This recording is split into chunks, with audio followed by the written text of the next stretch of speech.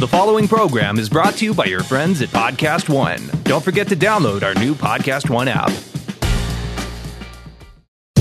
Podcast One presents Starving for Attention with Richard Blais, an entertaining behind-the-scenes look at the world of food, where you'll hear from anyone and everyone from the culinary industry, including restaurateurs, TV hosts, celebrity chefs, producers of your favorite cooking shows, and many more. Now, here's your host, Richard Blais. Hey everyone, Richard Blais here. This is Starving for Attention. Jasmine Blais, as always, is across from me in San Diego today. But you head to Hawaii tomorrow. Yeah, tomorrow. You ready for your trip? Oh, like beyond ready. Yes, beyond. Right. This is kind of the big summer vacation. Yeah, it is. Yeah. For us, and it's become sort of an annual thing. Again, at least once or twice, depending on work. Sometimes 3 times a year for me on little trips. Wow, yeah, lucky but you. This time I haven't gone since I think our trip last year. Yeah, I think that's right. So I'm super excited. We're going to spend 10 days. We're going to be on 2 islands, Big Island, isn't there another name for it? I'm not really great with my... Well, I think if you look at Hawaiian Kona? geography, Okay. Kona is a city on the Big Island. Copy that. Hawaii, Big Island, I think, is the island that most people associate with Hawaii. Like if you had a picture of it on a map, someone would label that island Hawaii. Yes. That's Big Island. It's the very biggest one. Biggest one. Yeah. Right. And then we're going to Kauai, or Kauai right. if or you're Kauai. in California, right. For the last couple days of that trip. Yeah. Yeah. I'm just upset. That's the farthest west. And my favorite island. Yeah, because it's the most bohemian. We spent a week there last year. I'm a little disappointed that Kauai didn't stay with the Spurs. What do you mean? That's a basketball joke. Kawhi Leonard is a basketball player. Spelled different, yeah. Yeah, spelled different. But very excited. We're trying to do a couple of podcasts, or at least one, from our time in Hawaii. We've been tracking down Sheldon Simeon. Yeah, but he's not on the island. That's Chef Wonder. What's up, dude? I know you're on a different island. I think he rests his head in Maui. Yeah. But maybe we'll just try and figure out, maybe we can get a boat or something. I don't know. Again, I don't know. We'll get him over. Maybe we'll chip in and get him a flight or something. We'll figure it out. But we're going to do an episode over there. Matter of fact, we were just kind of chatting because I think it is important for us to get content out, new content as much as we can. Once, sometimes twice a week we do it. But we haven't done a Q&A in a while. We haven't. Yeah. You're kind of like anti-replay a popular episode, which I'm on summer break.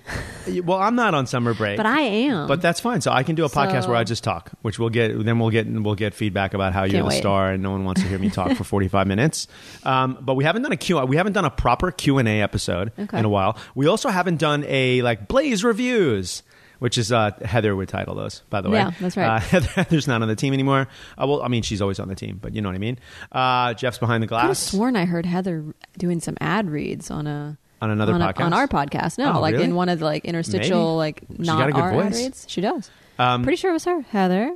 But we have not done a Blais reviews. And I just saw this movie I want you to see called Ramen Heads. Okay. I think it's on Netflix. I saw it twice on a plane. They have Netflix on planes now?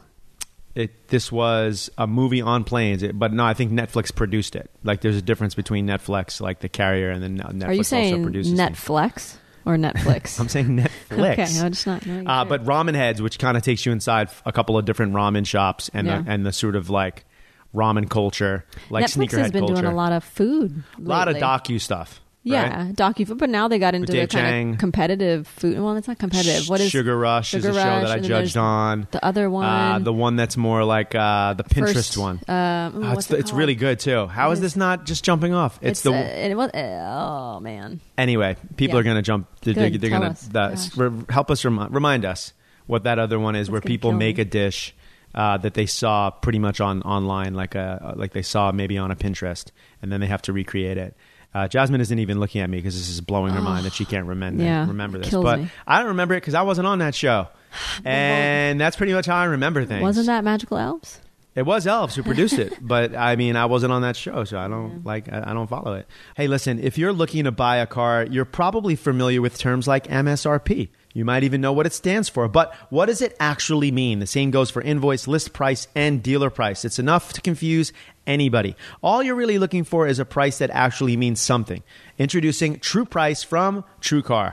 Now you can know exactly what you'll pay for the car you want, including fees and accessories, before you even get to the dealership. TrueCar dealers will show you the true price on cars like the one you want, all from the comfort of home. And how do you know if your true price is a great price?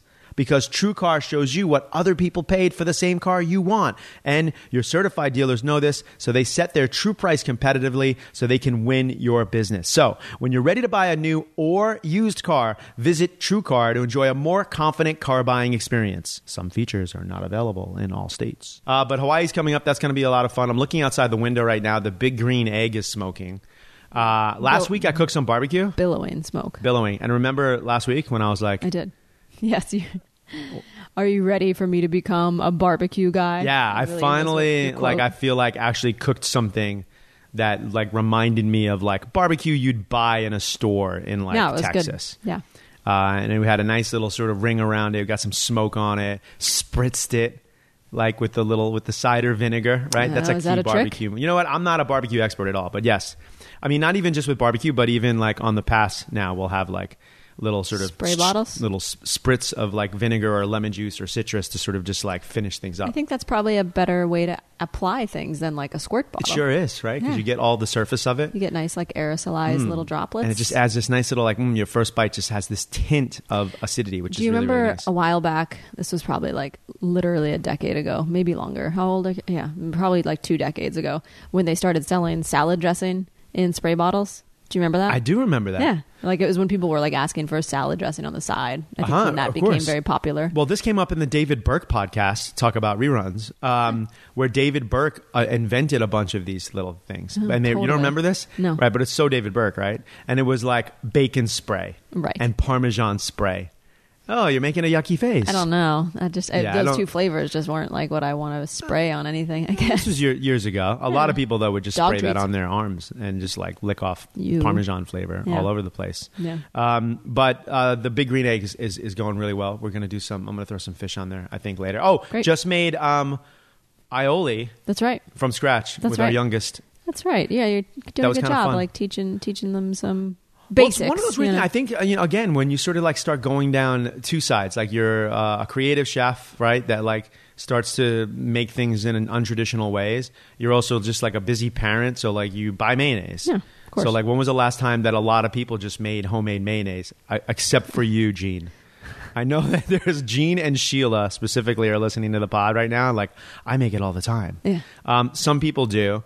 But it's also like, mayonnaise, and it's like egg yolk and oil and a little salt and some lemon juice. Didn't take more than 5 minutes. It didn't take 5 minutes. We actually made it. It was weird. At the end, when I told Embry, I was like, you've made mayonnaise. You like just passed like your first culinary test. Right. I think you and her thought I was maybe joking. No, I believed you. But I broke mayonnaise like on a TV show recently, like in the last 2 years. So like, it's not the easiest thing to make. Is it not? You guys made it look really easy. Yeah. It's like a little hand-eye. So maybe we'll throw some pictures up. This episode's exciting for a couple of reasons.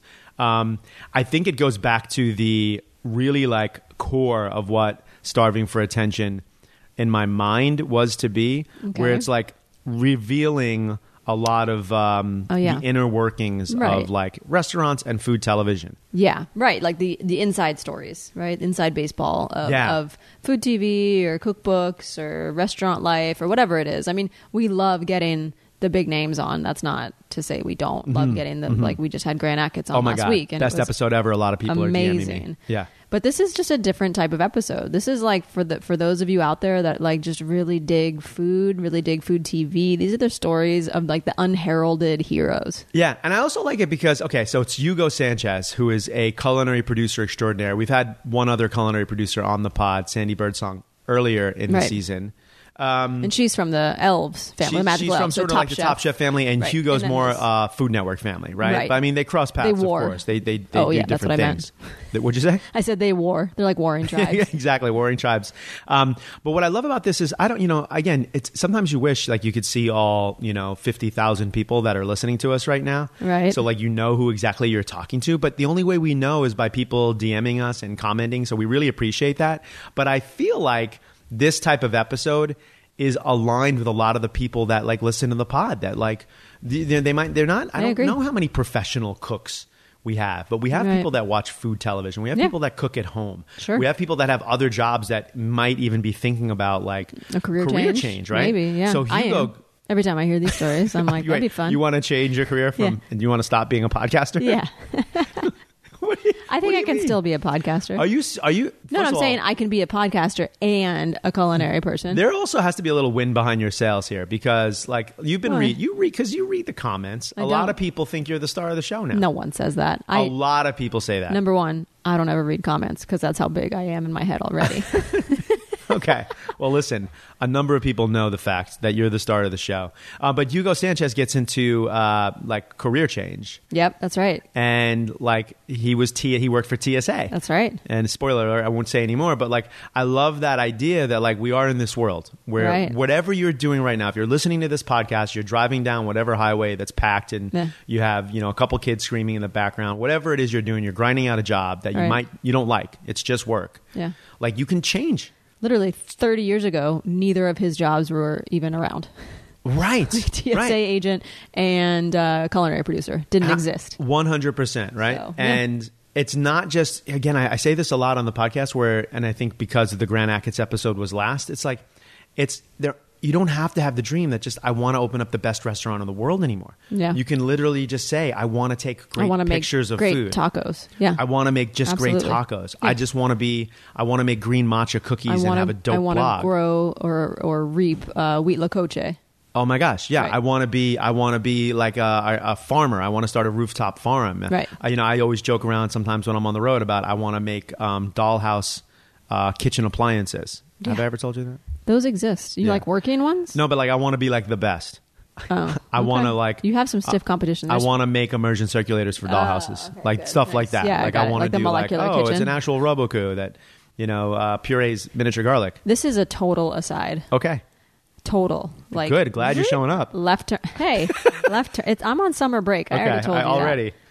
That. And I just saw the other day. This is not an endorsement or an ad or anything, but I just saw the other day that KitchenAid now has made an ice cream attachment to their normal like stand whisk. Ooh. So smart. Yeah, I've been saying. How did that never happen before? First of all, I've been telling them that for years. So you created it.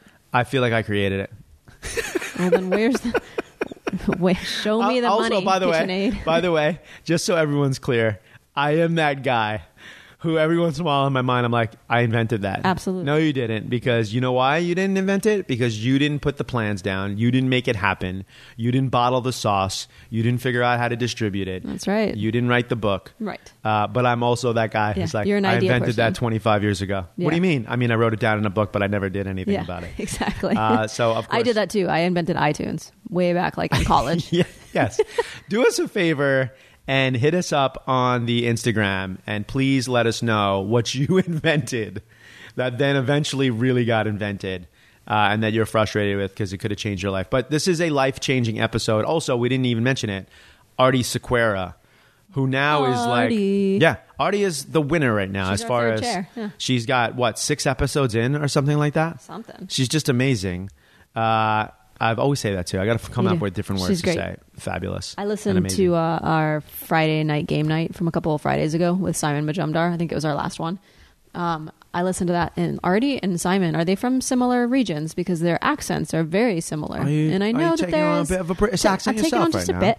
I know that there are some like similarities, and there's regional dialect just like there is here, and their accents are similar. I noticed. Well, I mean, they're both Indian, and they both have spent time in London, right? Sure, maybe, right? Yeah. So I'm sure there's some sort of connection there. We'll find out. We'll have to dig into that. We can do their genealogy. Speaking of, real quick, so there's no more game nights, or else we haven't loaded up any new game nights. We just haven't loaded them up yet. I like them a lot. I like them a lot too. That's me. So here's my question. We're going to just take this straight to crowdsourcing here. We're going to crowdsource our listeners.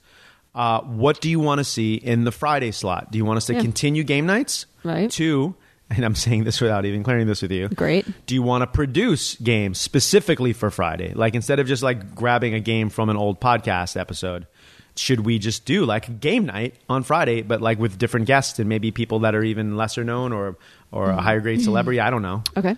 Do you want to do a Q&A sort of mailbag, like Friday Q&A questions, something like that?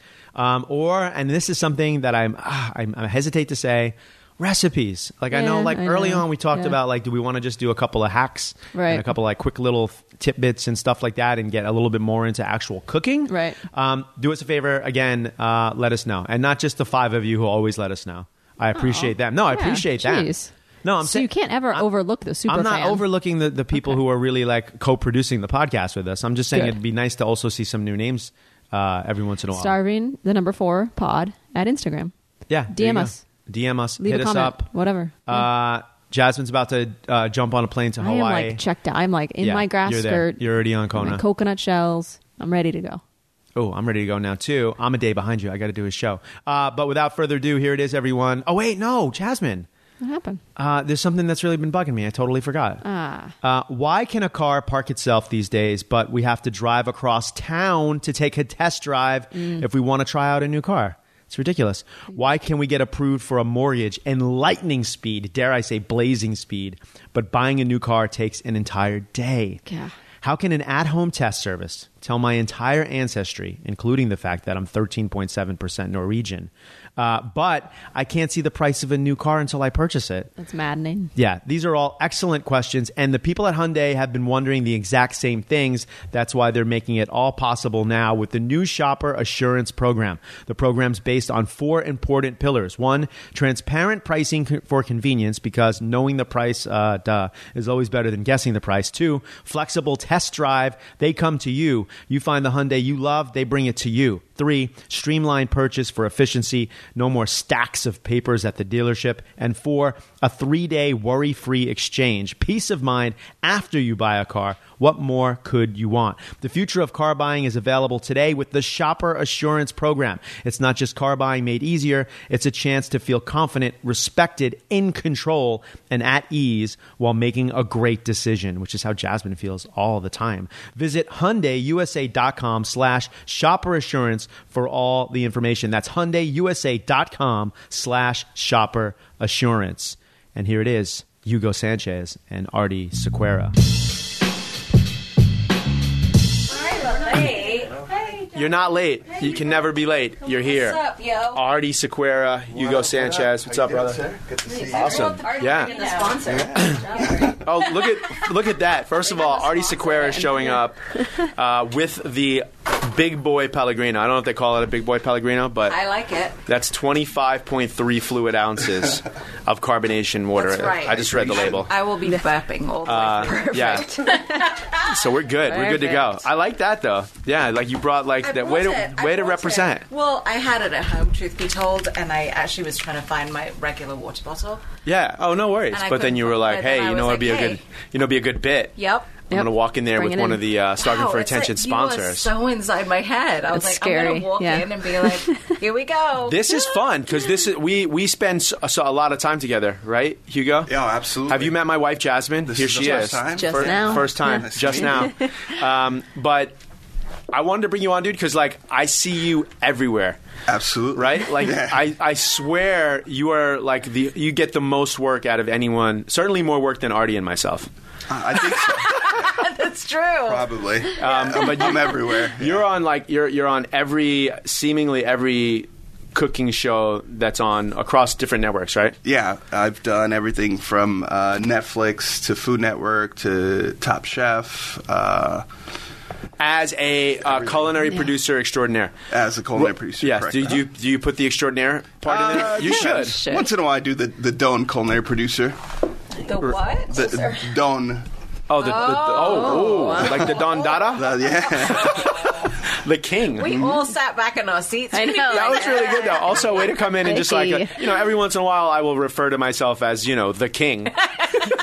In our house. Which I've always had that weird thing. This is probably not going to surprise you, Jasmine, but like because my name is Richard, I've always had like King Richard. Like it's always like somewhere in the back of like, obviously. Because that's what like your parents would tell you. Like when you have like a sad old classic name like that, they're like, it means king. It's a king's name. You know what I mean? It's a king. Like, oh, okay. I don't know about that. I don't know. Does it mean king or is it just a kingly I think name? if you look it up, it's like it sort of says like means king, but I think only because there were kings. Okay. Well, there's probably many names.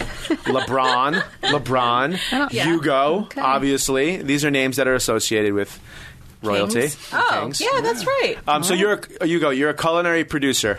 I am, yeah. What in the world does that mean? We've had one on the show before. Yep. So you are, unfortunately, you are not the first culinary producer to be on the show. Okay. I know, but were they a Don? No, you are the first king of culinary producers. Yeah.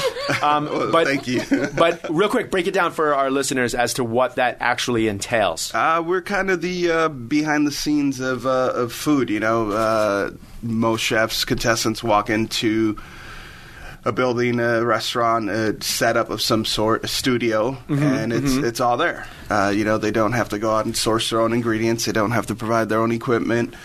They come into a kitchen, like, for example, next Food Network Star. Right, sure. They walk in and it's there. It's all there. Nice little shout out because Starving for Attention was just featured on Next Food Network Star. That's right. That's so cool. And I'll tell you this, it surged us through the ratings. Like, absolutely. Like, there's a synergy. It's great. Basically, I don't think anyone who watched that show, or a lot of people who watch that show, don't know what podcasts are, so I think it really helped us. They're like, what's a podcast? Let's go find one out. Yeah. But I like how you mentioned it's everything.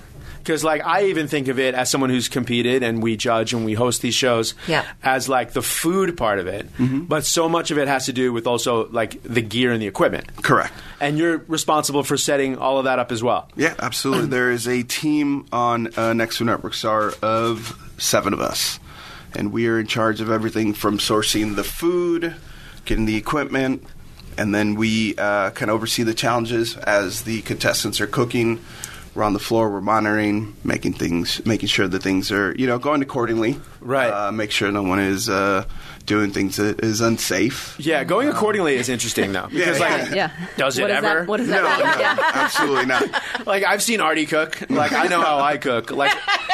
Going accordingly is that doesn't happen. Well, especially on grocery games, but I think in any competition setting, I think that's why these guys are so vital. I mean, they're not only making sure that we're not hurting ourselves, but that we're not spilling blood on the cutting board, because that happens. You're chopping so quickly. I was going to get into that. The first thing is you're I want to make sure people are safe. I've said that before about guys' grocery games. How much blood do you think you're ingesting? Oh no, just a little. Is it a droplet or That's a question. You go. Let us know. That's why we're there. How much blood are we ingesting? None at all whatsoever. We're taking care of you. Good. Because this is actually really great because you don't. You have been on a set. You might remember you judged Cutthroat Kitchen, which we always talk about. The hidden episode that's never aired. The hidden episode where I was mean. You weren't for no mean. reason. We haven't seen the edit. We haven't seen the edit yet, so we don't know how I hope mean. they edited it well. For me. But we never ingest blood. Why? Because we're there to make sure that you don't ingest blood. Right. We've had it where many times a contestant cuts himself and they're still cooking. They're pressed for time. They don't want to stop. It wastes seconds for them. And like myself personally, when I cut myself, just finger, flat top, cauterized, automatic. Wow. No, I don't. That would be amazing. It would be a baller move, actually. Such a baller move. But one of my favorite moments is when that happens, and you're sort of sitting back in the judge's perch on whatever show it is, watching the culinary squad come in, and it's like a pit stop. It's like the World Cup. Absolutely, yeah. See the World Cup when someone's bleeding, they have to bandage them completely and they change their jerseys. Yes. Yeah, you can't have a jersey with blood. Or in the NBA, the floor's got to get wiped down like everything. But it's also out of respect, because this is one thing I think that the culinary teams do great, is that you're kind of on the team of the competitor, right? Correct. You want them to do well because it looks good for the show also. Definitely. So that swap out isn't just Debbie cut herself again. No. Let's go get a cutting board from the back. Is that, and I'm just curious now because I'm not behind the scenes, is that swap out set? Is there a injury swap out ready to go? So there's a medic on standby always. There's culinary teams on standby. We've got a full cart ready with equipment, cutting boards, knives, and then usually we'll run into the pantry if you bled all over your onion, which it seems to be the thing that people are trying to cut onions really fast, and you bled on your onion. They're round. So so we fly in there while the medic bandages the contestant up. It takes maybe 30 seconds, a minute, depends. Yeah. By the time the medic's done bandaging the contestant up, we're new clean cutting board, new onion, knife's been switched out.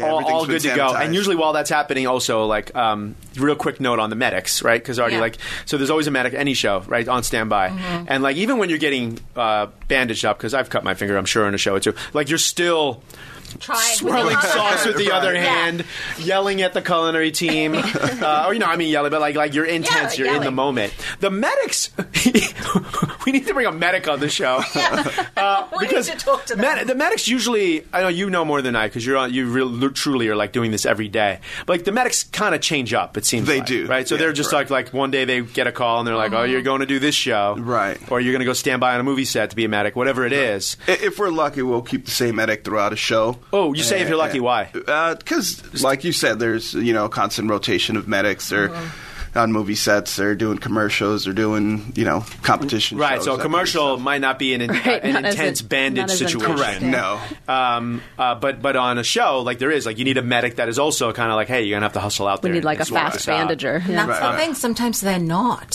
Sometimes they take their sweet time because they're like, this is my moment. Yeah. Like, no. Oh, nice. Oh. Hurry up. Oh, have you seen that kind of happen? I feel it, and I feel for the contestants. I always feel for them when they're like, stirring with their left hand as if that's going to do anything. Right. You know what I mean? But it's just psychologically you feel something. Like you need to do something. But you always, or quite often, see the chefs going, hurry it up. Definitely. I've been that guy before. Because quite often a chef knows how to bandage themselves up faster. Right. Maybe not better, but faster than a medic does. Exactly. I love that. I never thought that like the medic would be like, this is my time. You'd be surprised how many times a contestant or a chef asks for duct tape. Yeah, right, put exactly. Duct tape on duct tape it closed. We're like, okay. Yeah. See, so I love this. Like, I'm a big fan of stats in general. So, like, we need to spend more time together so I can get that. Like, 13 times this season, someone asked for duct tape. When we were talking about even like cutting yourself, you were like, it's usually onions. Yeah. Like, you start to see these sort of like commonalities between chefs and the things that sort of happen. Right. Right? Yeah. I got to, okay, totally, now we're going sideways here. Behind the scenes, I would, if I was you, and I think maybe Artie, because I know she's a gambler, and definitely Jasmine. Totally. When you get to see who the competitors are, are you guys playing the sort of like, this person's going to win? Who's going to win? No. Nice. Very good. Good answer. I'm not sure I believe you. Because there was that like sort of pregnant pause there. Yes. It's like, which Super is maybe pregnant. You've just picked up from like, watching Artie deliver like someone going home. Be like the nice sort of moment before you have to eliminate someone. But you're not playing. There's no behind the scenes like, station 3. After Jones going down. After the second episode that you've seen them cook and you've seen them do their deliveries, you kind of get a feel of who's going to do best. Right. Yeah. Right. Yeah. Well, on some of the more episodic shows, it probably is a little easier to see that versus like a Guy's Grocery Games where it's new contestants every episode, right? So if you're on Top Chef, you get to see someone's string of failure, success, and kind of. But do we all fall into this? Is also this is fascinating to me because like we do this. Do we all sort of generally fall into different categories of chefs? Oh, absolutely. Like that's the hothead. This is the guy who's going to try and do too much with not enough time. Every one of us is a snowflake, exactly unique and individual. Exactly. Am I getting teamed up on you? No, not at all. I'm gonna fall back. I don't mean besides like the casting part of it. We know that like there's an age difference and there's gender and there's ethnicity and all these things. Of course, that like you're casting this diverse group. But like from the chef perspective, is it like that's the too fancy chef? That's I've never really been in a kitchen. That's the home cook. Right. You see it a lot more with the chefs that you work with, kind of more on a regular basis. Okay. Chefs that you've worked on other shows with.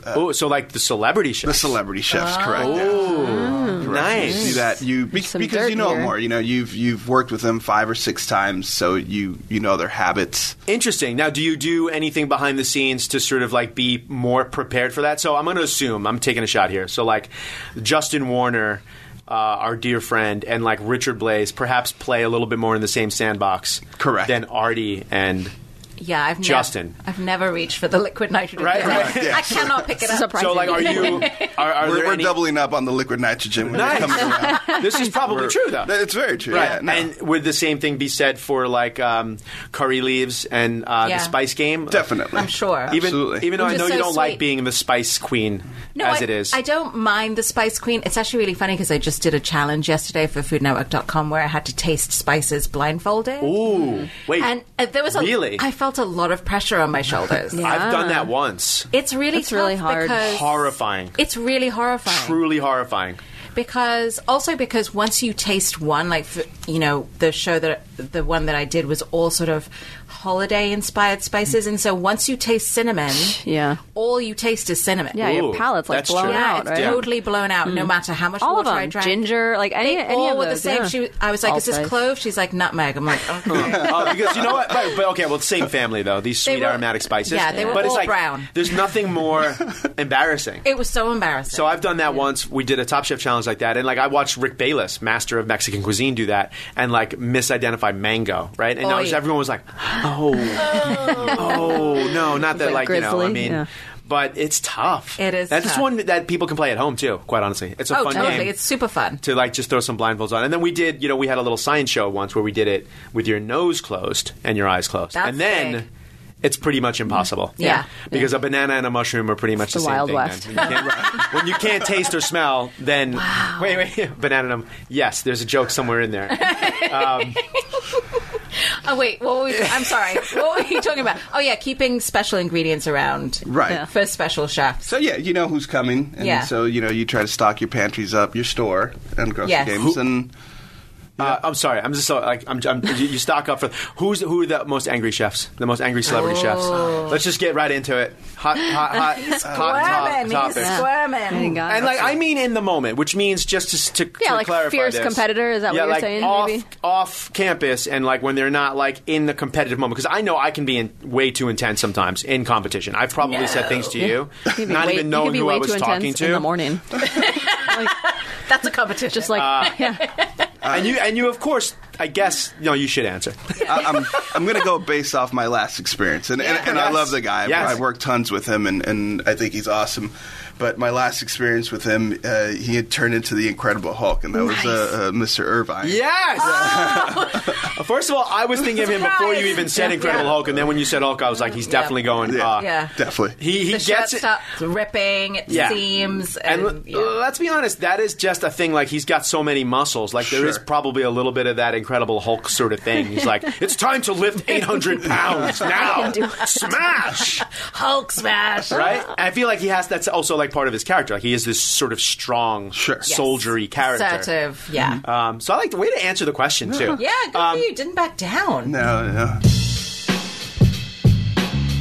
All right, everyone, taking a break right here because the truth is this. Most of us are brushing our teeth wrong. We're not doing it for long enough, and we forget to change our brush on time. I know that that's the case with me. That's because most brands focus on selling flashy gimmicks rather than better brushing, but not Quip. So what makes Quip so different? For starters, Quip is an electric toothbrush that's a fraction of the cost of bulkier brushes while still packing just the right amount of vibrations to help clean your teeth. Quip's built-in timer helps you clean for the dentist-recommended 2 minutes with guiding pulses that remind you when to switch sides. Next, Quip's subscription plans are for your health, not just for your convenience. They deliver new brush heads on a dentist-recommended schedule every 3 months for just $5, including free shipping worldwide. Quip also comes with a mount that suctions right to your mirror and unsticks to use as a cover for hygienic travel wherever you take your teeth. And finally, everyone loves Quip. They were in Oprah's O list, named one of Time's best inventions, and it's the first subscription electric toothbrush accepted by the American Dental Association. Plus, listen, they're backed by a network of over 20,000 dentists and hygienists, and hundreds of thousands of happy brushers use Quip every day. Quip starts at just $25, and if you go to getquip.com/starving right now, you'll get your first refill pack free with a Quip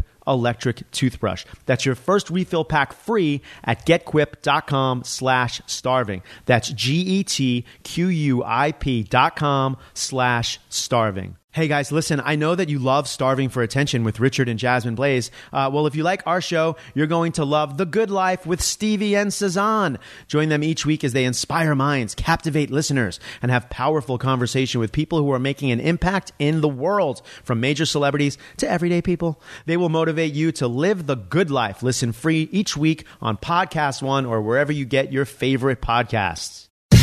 Now back to Starving for Attention with Richard Blaze.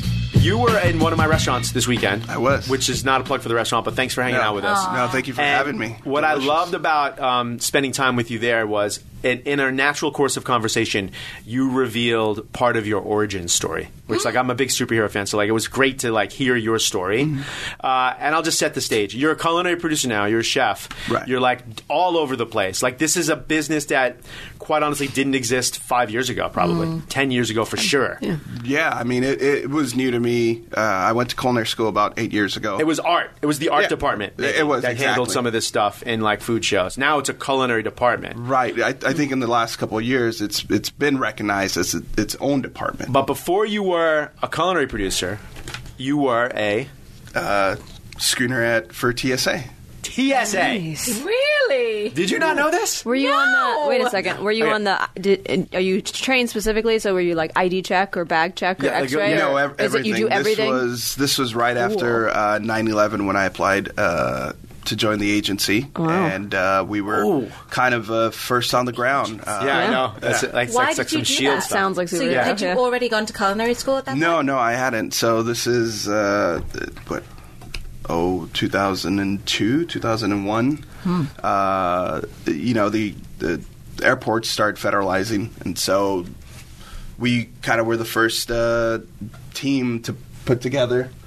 And then we were I worked in Burbank, so not far from here in Los Angeles. Right. And so we basically were the first ones to come in. The security was still private at the time. Kind of fun, though. You also were at TSA at Burbank. Yeah, TSA at Burbank. Right, so like not LAX. So like that's kind of a very posh TSA position. Sure, yeah. Perhaps. Not massive like a LAX or a big airport like Atlanta, but which I would want something. If I was doing TSA. I would want like a smaller. A small one. No way. Yeah. It's very personalized. You would want a small, Definitely. No, for sure. Yeah, right. You see the same flyers at the business travelers every Monday. Right. You know what their itinerary is, and so that's what I did. I worked for TSA for 5 years. And you were doing with TSA again. What were you doing specifically, or like? So I were you looking? Was at hired bags? as a lead. Okay. And so basically my job entitled everything. First, at the checkpoints. People coming through the metal detector. We're checking bags, running the X-ray machine. And then within the year, I promoted to supervisor, and so now I was more overseeing the checkpoints. We had 3 checkpoints. So we had a baggage claim. Then we had 2 baggage claims, Terminal A, Terminal B, and then we had security checkpoints at Terminal A and Terminal B. Weirdest. So we rotated. Here's the way I see this going. Yeah. You're working the checkpoints. You're pulling lots of like gel, liquid ingredients from people's bags. You realize the food world is huge and amazing, and you decide to get into food. Is that how it worked? Wolfgang Puck came through one day, and I was like, yes, knew it. Well, I think I want to do it. True story. Okay, Wolfgang comes in. Wolfgang comes through, and he's carrying sous vide veal schnitzel for some reason. In my story. Oh, nice. All right, he was going to eat it on the plane. Do we have to check Wolfgang's bag? I think his son's bag we had to check. Yeah, truffles. And he was, coming back from some exotic location. And so I started chatting up with him, and the food was something I always wanted to do. And so we had a conversation, and he kind of started my brain turning, and I started looking into culinary schools after that. What did he say to you? Wow. Yeah, I know, right? You didn't tell me this part of the story, dude. This is amazing. I know. Okay. Well, I always wanted to cook, and at home, as a kid, I would cook, and it was something I always wanted to do. And in high school, you're trying to figure out where you're going to school and all that good stuff, and you don't make much money working in the kitchen. Right. It's starting off as a line cook. Sure. You're making.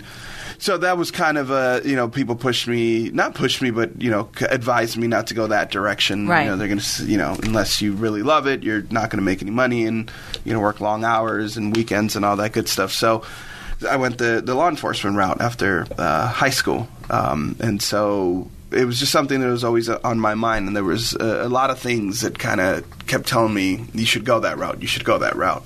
And then so you confiscate truffles from Wolfgang Puck's child. I don't know what truffles are at this time. Right, you don't know what they are, but they're ringing the bell for some reason. Yeah. And that sends you into the world of the culinary arts.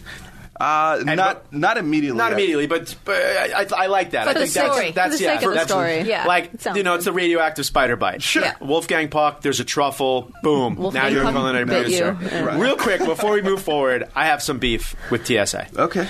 Just to get it out. One, you guys owe me, not you guys, I mean, I know you're not representing the agency at the moment, but you guys owe me at least $800 in hair gel. Yes. Like, that's 100% true. Like, you owe... hair gel do you use? I'm going to tell you where the biggest racket is, though. It's leaving Hawaii. Have you guys ever done this? Leaving Hawaii, so they sell like all different kinds of butters, lilikoi butter, and like passion fruit butter, pineapple jelly and jam and lilikoi butter. But it's butter. But it's butter. It's specifically the butter one, and they sell it in the airport. It's all over the place, and they confiscate it all the time. And I feel like it's just a ring, racket. Like it leaves your bag and it goes right back to the gift shop. It's just like keeps going. It's just like the same 6 bottles. It's like a conveyor belt, actually. Straight out of the airport, right back to the shelf. That's hilarious. As a matter of fact, the last time, and this was like 2 weeks ago, when they took my hair gel, because I forgot to take it out, because I'm smart enough now, but like I forgot, and they took it, and I was like, I hope you enjoy the hair product when I left. Like, such a douchey That'll move. teach them. Yeah. That'll teach them. And then like she made it obvious that like obviously they don't keep the stuff, so she threw it in the trash. Like right in front of me, she's like, this is how I'm going to enjoy it. Your $40 What kind of hair gel do you use? This was serious product. This was can we say this? No, we can say it. This was Ruzel, which is this Dutch Amsterdam hair product that has an awesome pig on the can, and I only buy it because the tin has this, chef's tattoo pig on the cover. But lately, I've been rocking the Suavecito, which is a Southern California brand. Very nice. And giving him a little shout right there. Love it. The hair. Okay, sorry. Second thing is, as a molecular gastronomist, and I know that Alton Brown and Justin Warner and Wiley Dufresne and other chefs who dabble in the molecular arts are probably also have this happen to them. You guys have also given me a tough time because I travel with a lot of molecular ingredients, the xanthan gum, the carrageenan, the sodium alginate, the calcium chloride. It happens to be that these are all white powders. Yes. And it happens to be that TSA wants to really look into a dude who's traveling with 19 miscellaneous white powders. Sure. So you have a little suspect. Reasonable. I keep telling them, like, dude, it's just going to thicken your saliva. And, like, the dog's not barking. Why are you giving me trouble? But I have been patted down once or twice. Okay. Yeah, that for also a metal button on my underpants. But we have fixed that. Anyway. Artie, while we're getting this, does anyone else have beef? Jazz, Artie, do you have any beef with TSA? Because you're stealing our passion fruit butter and our hair gel. Mostly it's always hair products. Oh, nice. Like really good smelling ones that I'm like, that costs $30. Yeah, this wasn't something from the Dwayne Reed or the CVS that you're grabbing yes, here. Exactly. Listen, this curly hair takes a lot of upkeep. But the other thing is, I remember one time I had a little thingy of shower gel, and it was seasonal. So it wasn't going to come back for a whole other year. Oh. And they took it from me. Oh, my gosh. And I was so like, also, upset. What is it, like persimmon? Or like what flavor is so incredibly like seasonal? It was like rainbow snowflake or something like that. It's not even a flavor. Just like a mystical thing. It smells so good. It's unicorn, but you didn't know unicorn's a spring ingredient. And you can only get it in the 2 weeks of the spring. So it's horn sheds. Exactly. So now you go from TSA, and then, but how do you now, so you want to be in the food world, how do you end up being a culinary producer? By accident, actually. I was sitting in my wine studies class, and this kid that was getting ready to go to his internship starts chatting it up, and so I asked him where he was going to intern, and he didn't know if he was going to go to the Food Network or to Italy.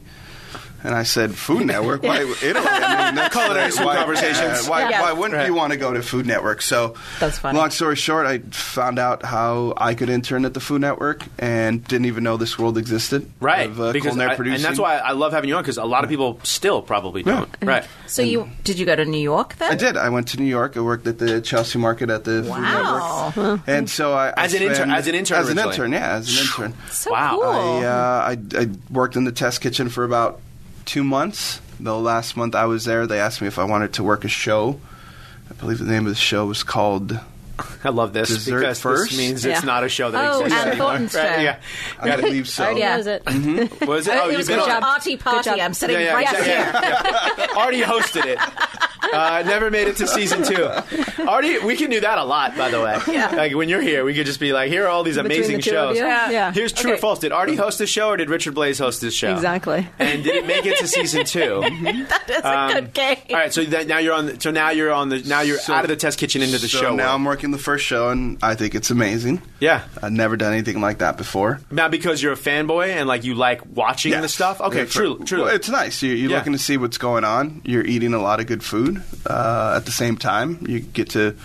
It was the first baking show I'd ever done, so that was kind of nice. That's cool. I like that. Why? So my idea, my thoughts on baking, because I've judged and hosted a couple baking shows, is like baking is a totally different game. Right. Generally, because like the challenges are like you have 8 hours. Correct. To bake. Oh, yeah, to do this display versus 30 minutes. Right. Versus 20 or 30 minutes. Right. So like the pace was enjoyable. It was. Yes. Baking isn't that so true though? Like baking is just like it's enjoyable. It's supposed to be therapeutic, I think. Baking is the golf of like food competition. Yeah, absolutely. It is. It's golf. I'm golf clapping. I'm going to sit down on my sofa. I'm probably going to fall asleep somewhere in the game, but that's okay.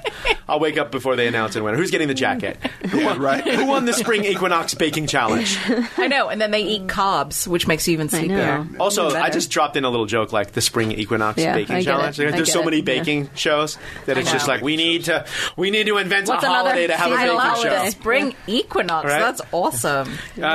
Perfect. Now we can do the summer solstice baking competition. All right, so you fall in love, basically. So now I fall in love, and I meet this awesome other culinary producer from Los Angeles, Katie Allen, and she says, we're going to be in Los Angeles filming. Are you interested in filming this small show we call Iron Chef? With me, right? Did she say it like that too? Like kind of no. I don't know if you've ever heard of this little show. What are you doing next month? We're going to be filming Iron Chef in LA. You want to join? And I was like, no, I absolutely. Yeah.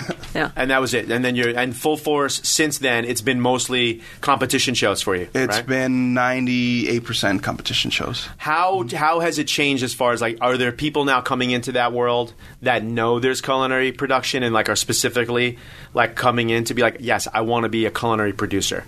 I think so. I think it's out there, not as much as people wanting to compete and become, the next Richard Blais or Bobby Flay. I think people want to be on shows and they want to win and they want to move up and have their own shows. TV savvy? More TV. They want to be more on TV than behind the scenes. What's the ratio of people that are like on the culinary production team because they're like food people, or on the culinary production team because they took a PA job and they really want to make movies, but they're going to have to start by washing dishes on one of your shows? I would say about 9 out of 10 are culinary school, work at a restaurant, kind of moved up the ranks, whether they started as a PA and transferred into culinary with that knowledge. But you do get, once in a while, you get some people who are just hard workers and just want to learn. And sometimes you just need to be a hard worker. I'm just here for a great... Yeah, of course, right? That was one of the questions we asked, too. Like, some people are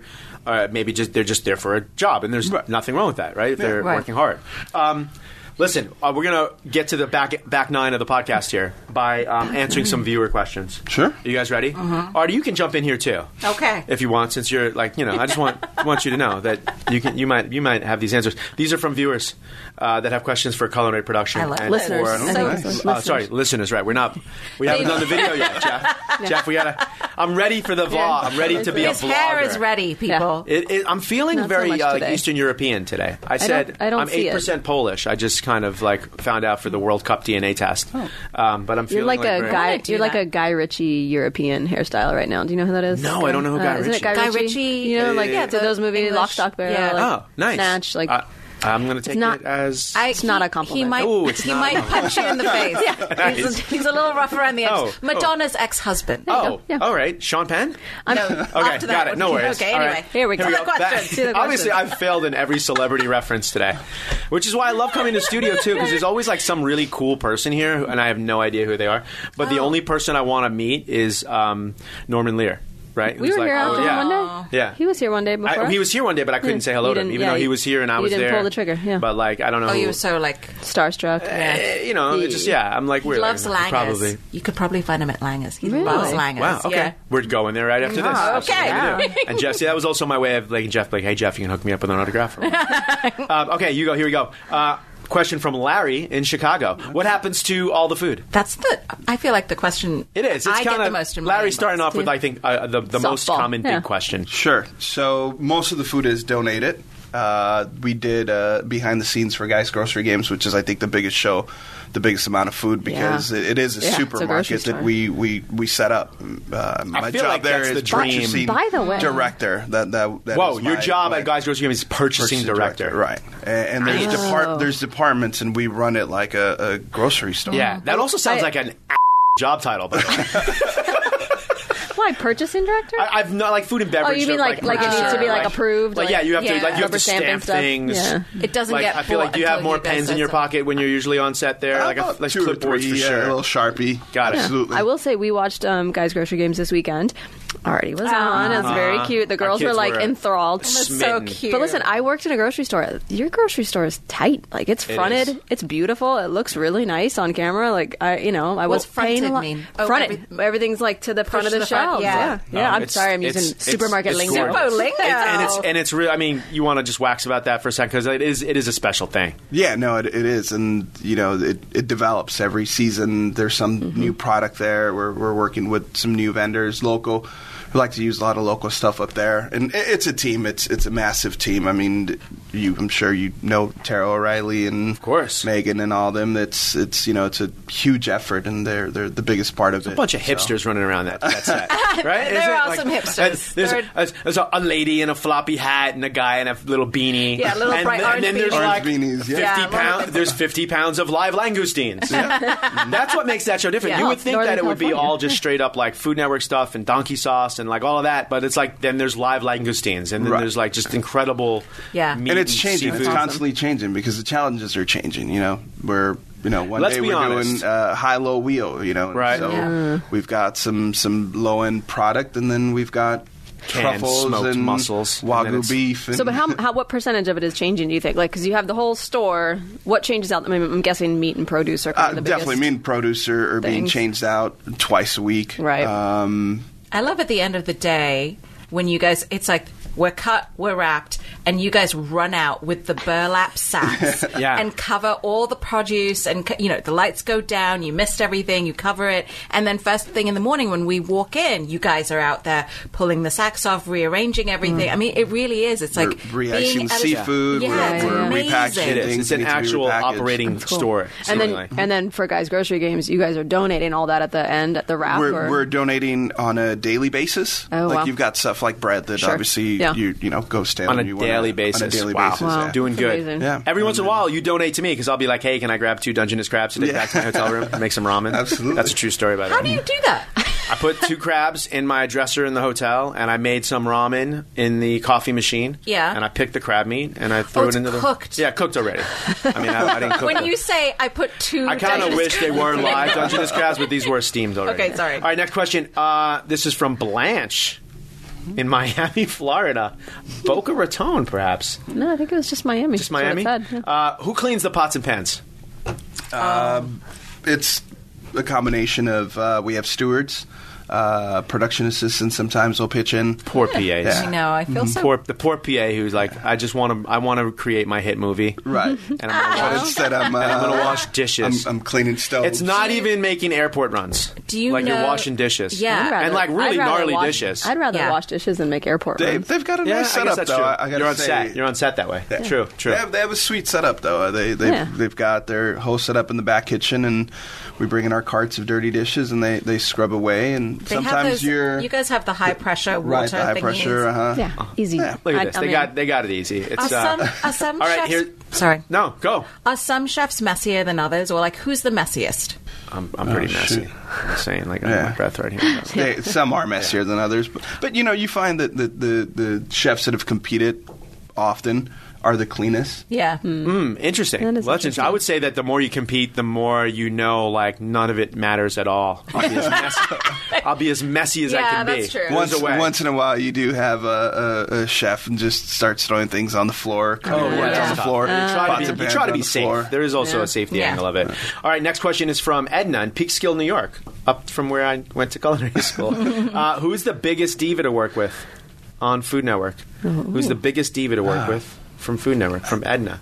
Wow. We've already said Robert Irvine is the potentially, every once in a while, maybe the word diva Hulk smash mode. Maybe Artie is here, so we're not going to say that. Besides Artie. Needy. Most of these people have been guests on the pod. Maybe if we rephrased it in, like, who do you have to prepare the most for? Or, yeah, there you go. Who takes the most preparation? We don't interact as much with our hosts as people think we do. Got it. For example, Bobby and Jetta, awesome, love them. But we see them on their way into set. Hello, good morning, goodbye, and that's it. We don't have as much interaction with them as I think people think.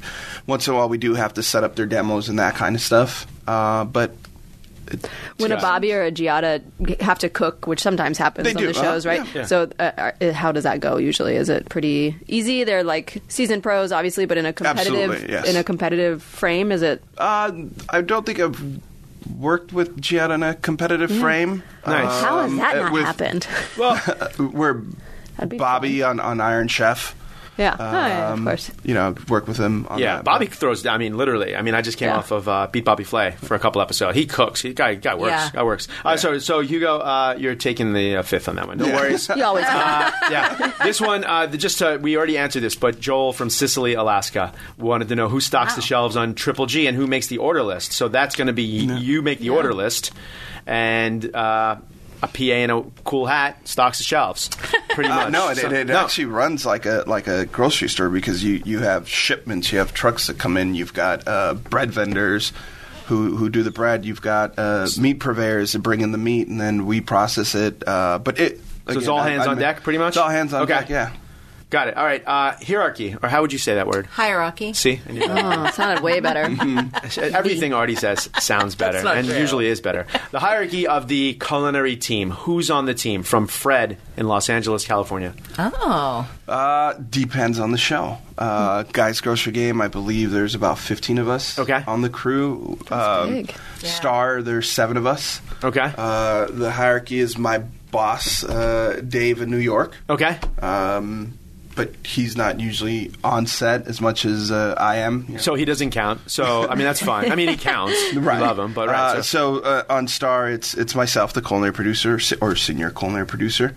Underneath that, I have 2 associate producers. Usually one will handle kind of the operation, the day-to-day stuff in the kitchen, oversees the cooks, that kind of stuff, make sure that everything we need is there, challenge specific. And then we have an associate producer that kind of helps me in the back, kind of maintains the budget and the ordering and all that good stuff. Yeah. Nice. So how long does it usually take to go from like an associate producer to a senior producer? It took me, I want to say 2 years, but you could also get really lucky and like, for example, right now there's 3 shows happening at the same time. Right. And there's not that many culinary people. There you go. So you might be lucky enough to wind up always in a good. There's a lesson here. There's a business lesson here to work with a company that's growing. Correct. Yes, that's true. Right? Because you could be a line cook and then all of a sudden you're a sous chef. Next thing you know, you're running the Wichita location of whatever it is. Correct. Yeah. I will say that even though there are so many culinary shows, it does feel like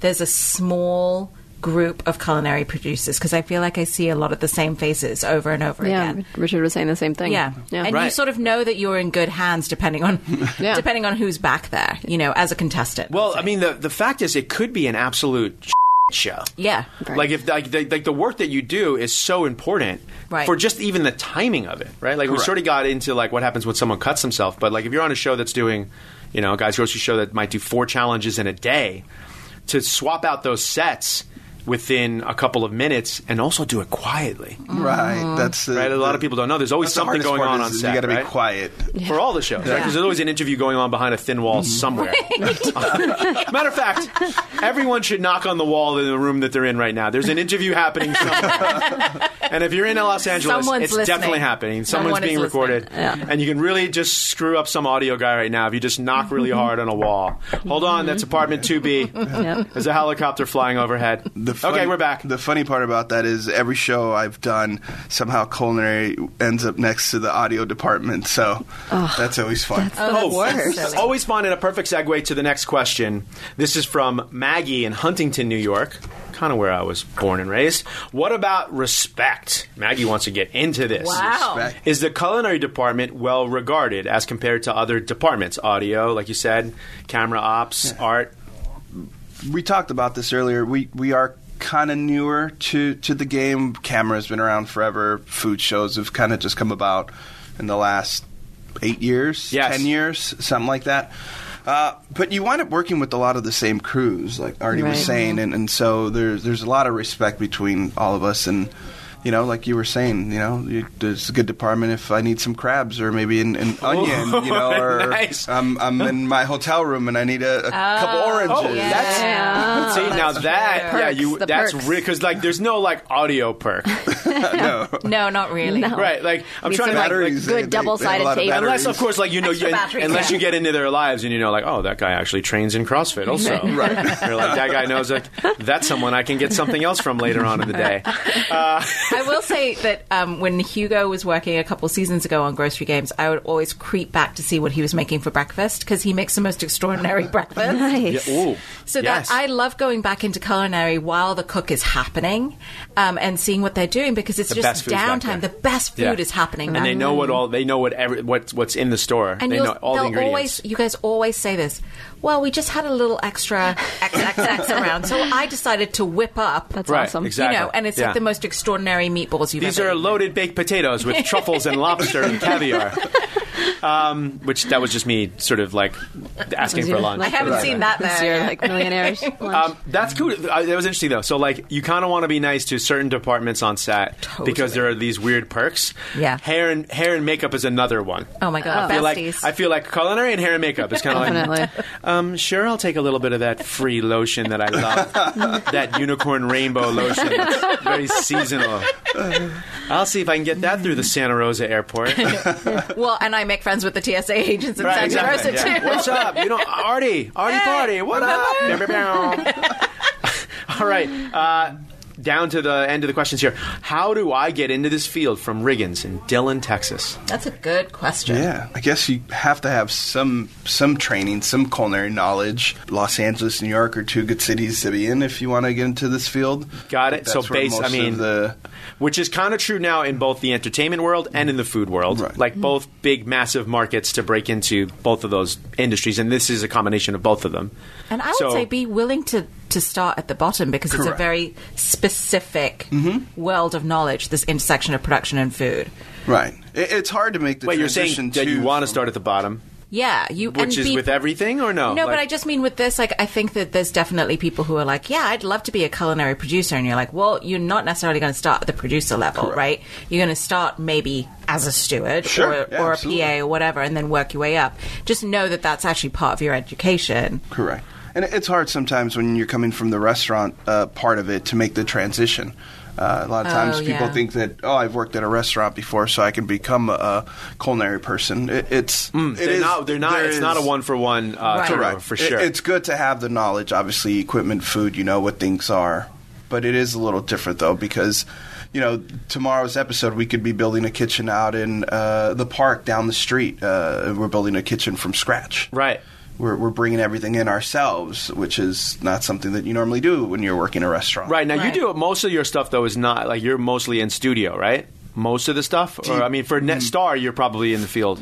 Right. We're in the field for Star more than we are for other shows. Guys Grocery Games, we're in the studio the whole time. That's kind of interesting. You're right. Like if you're a badass sous chef slinging it at a well-regarded restaurant, it's not the same skill set.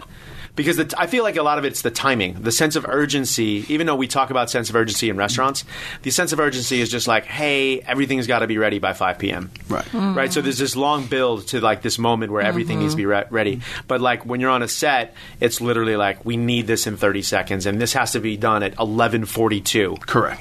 And who keeps the timing under control? Usually that's the AD, our AD, okay, correct. So our this assistant is directors, the timing, the pulse of the show, per se. Right. Usually, generally speaking, the meanest person on set. With the loudest voice. The loudest voice. The person, with the loudest voice. I would say mean. I mean, the person who has to keep it a little bit more military style, because they are responsible for overtime and 30 Everyone minutes late. needs to be a little bit scared of the AD, I think. Right. Well, that's true. Because it has so to work that way. So that when he or she bellows, you're like, okay, time to go. Yeah, I'll stop talking. It's time to do that. Those are our questions. Hugo Sanchez, Artie Sequeira, thanks so much for hanging out with us. Hugo, since it's your first time on the podcast, hopefully not the last. Hopefully you want to come back. Absolutely. And I know I'm going to see you again very soon. I'm sure. Last thing we do is something we called 86. Something that you want to 86. It could be it could be anything. I'm not even going to say what it could be, because I feel like sometimes I give people like the direction that they should go. So what do you want to 86 I guess in the since world? we've been talking about food and shows and all that good stuff, I would love to 86 Sriracha. Oh, wow. Bye, Because it's had its time? Or you just like overused? Overused. Yeah. Yes. Yeah. Overused. I know. It's about time, right? Because there's so many hot sauces. Sure. Quick sidebar. I accidentally fed our 7-year-old a sandwich loaded with hot sauce yesterday. Loaded. It's Jasmine's fault. No. She was like, give her a bite of that tomato sandwich. I took a bite of his sandwich, but I didn't get any hot sauce. Right. I must have been on the edge or something like that, right? Yeah. And so I was like, oh, Embry was asking for a tomato sandwich yesterday. Yeah. Give her a bite. So which she takes, usually would be like tomato, mayonnaise, and salt. Right. Yeah. She And takes a big old honking bite out of the middle. bless She got some her. basic. And it's She got just some like, basic taste. Is what I'm saying. I had some Cholula up in there, and it lit her up, and she was like, "Mom, I'm on fire!" It was kind of adorable. Aww. I knew it was okay too, but it wasn't sriracha. Was her first foray into really something hot, probably. That's true. Yeah. But I think also she came back from it pretty quickly, which is great. 86 in sriracha, which is amazing. Dude, thank you so much for hanging out with us. Always a pleasure. Thank you. Hey, everyone, do us a favor. If you like this episode, because I know you did, jump on over to the Podcast One app and drop us a review and rating. Also, go over to iTunes, where we are proudly 5 stars. Woohoo! 5 stars. Yes. That's the only 5-star thing I've ever done in my life. Drop us a review over there. It takes like 2 seconds to just hit subscribe, and it's free. And really, your subscriptions and your support has helped us surge up the arts category into the top 50. We hit number 14. I'm really pumped up about it. Wow, really? Really That's big surprised. time, yo. Yeah, That's awesome. Almost into the all podcast like on all categories. Yay. Top 200, which would be amazing. You're The gonna small get things, that. Almost, the small things we celebrate. But thank you so much for our support, and catch us next week. And until then, stay hungry. Thanks for listening to Starving for Attention with Richard Blais. Download new episodes every Tuesday on the Podcast One app, Apple Podcasts, or PodcastOne.com. Everyone, you're awesome. Thank you so much for listening, and thank you to our sponsors who make this all possible. Hyundai. Go to Hyundai.com/shopper assurance for more information. Also, thanks to Quip. Get your first refill pack free. Go to GetQuip.com/starving. And as always, to TrueCar. Visit TrueCar for a better car buying experience. With currently no NBA, NHL, or MLB, you might think there's nothing to bet on. Well, you'd be wrong. Our exclusive partner BetOnline still has hundreds of events, games, and props to wager on. From their online casino to poker and blackjack, as they are bringing the Vegas to you. Missing the NFL? No problem. BetOnline has live daily Madden NFL 20 simulations you can wager on. If you're into entertainment betting, you can still bet on Survivor, Big Brother, American Idol, stock prices, and even the Nathan's Hot Dog Eating Contest. All open 24 hours a day and all online. Visit the website or use the mobile device and join today to receive your new welcome bonus. BetOnline, your online wagering solution. Visit our good friends and exclusive partner at BetOnline to take advantage of the best bonuses in the business. Sign up for a free account and make sure to use that promo code PODCAST1 for your sign-up bonus. Visit betonline.ag and don't forget that promo code PODCAST1 for your sign-up bonus. BetOnline, your online sportsbook expert.